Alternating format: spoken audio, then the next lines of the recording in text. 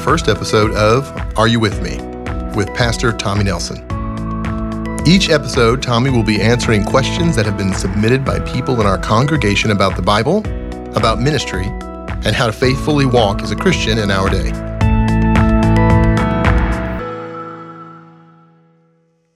Pastor Tom, is God wrathful towards his elect before they turn to him in faith? Can God be wrathful and loving at the same time? Probably a better question is, was God wrathful toward his elect? Yes, he was. The Bible says that the one who does not believe in the Son, the wrath of God abides on him. The Bible says that Jesus we are saved from the wrath of God through him. The Bible says he delivers us from the wrath to come. And so, yes, it is very possible for God to be wrathful and God to be loving at the same time. He has a love for all of his creation, and yet at the same time, the wrath of God hangs over it like a thunderstorm. As a matter of fact, you really can't truly appreciate the present state of the grace of God in Christ unless you have an understanding of what he delivered us from, as Paul would say, from so great a peril of death.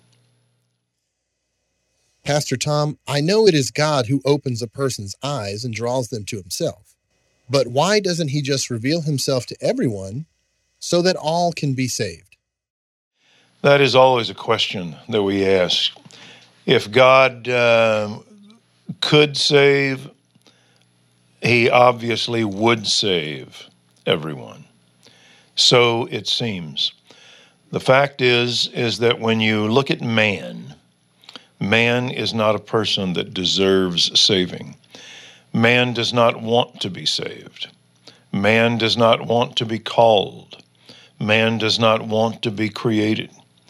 Man does not want to bow his knee to God. He does not want to confess that Jesus is Lord. He does not even want to confess that there was one singular, infinite, personal God. The Jews didn't like being Jews. Monotheists don't like being monotheist. Will become deist and will defuse God from his rightful claim on us. So man is guilty, and God is not obligated to the guilty to save any. The only thing that God is obligated to do toward lost men is to judge them. Hell is a theological necessity, granted man in the image of God with a soul that does not die. Granted that man is a guilty being before an eternal God whose eternal glory has been robbed from him because of man's defiance. If the Bible did not teach hell, you would have to theorize it, that it would be there. No, the Bible says that God makes from the same lump one vessel for honorable use and another for common use.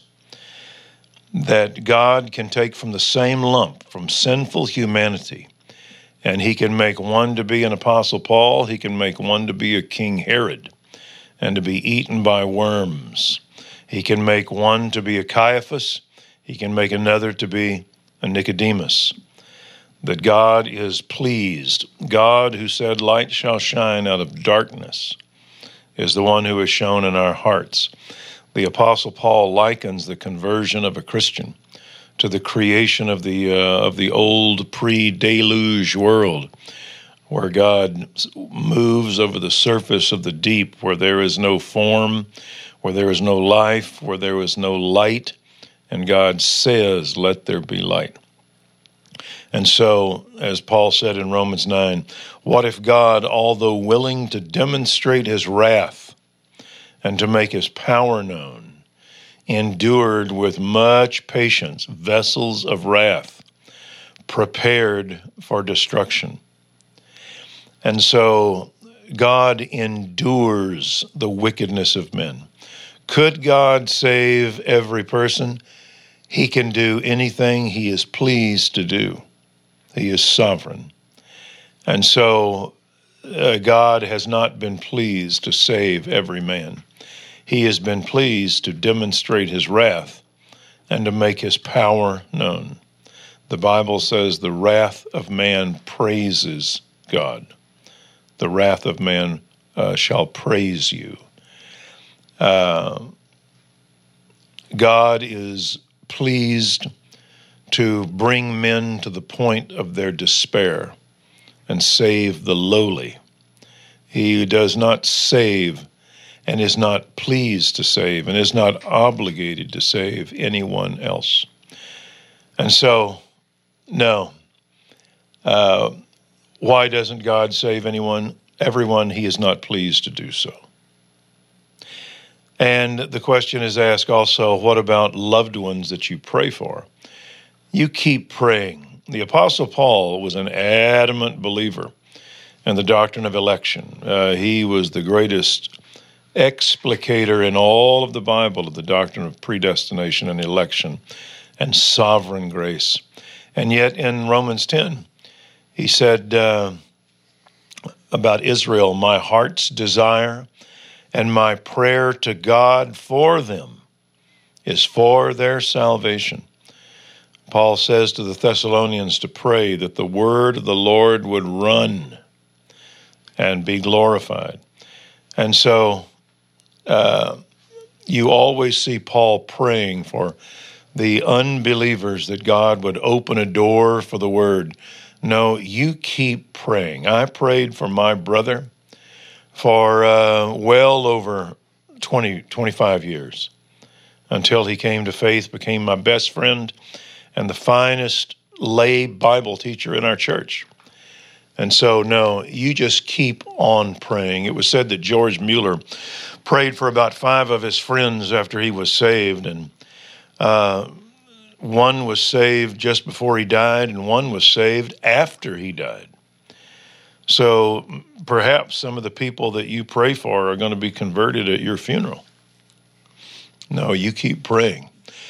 I had a seminary professor that used to say, salvation is God's business. He said, you mind your own.